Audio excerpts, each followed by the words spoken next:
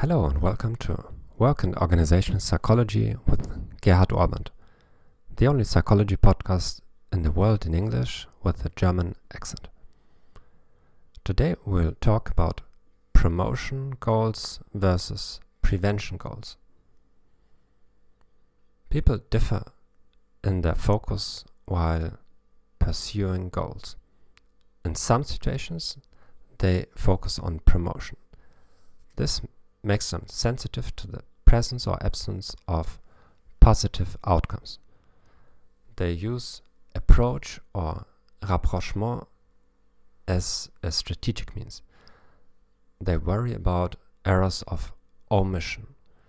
That is, they make sure they lose no opportunity where they can obtain a positive outcome. If people focus on prevention, they become sensitive to the presence or absence of negative outcomes. They use avoidance as a strategic means. They worry about errors of commission. That is, they make sure they avoid actions that could lead to mistakes. In speaking foreign languages, a promotion focus will make you use all opportunities to practice the language.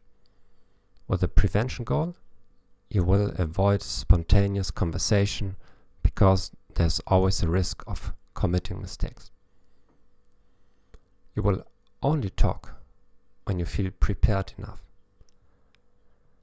You may try to be praised by your boss, or you may try to avoid criticism. What conclusion can we draw from the research? In general, a promotion focus seems to lead to higher productivity. If you want to motivate people with a chronic focus in one or the other direction, people will be comparatively more productive if their incentives correspond to their focus. Employees with a prevention focus will be motivated most by security. Employees with a promotion focus will be more motivated by gaining something. Thank you for listening to this podcast. I wish you a nice day and goodbye.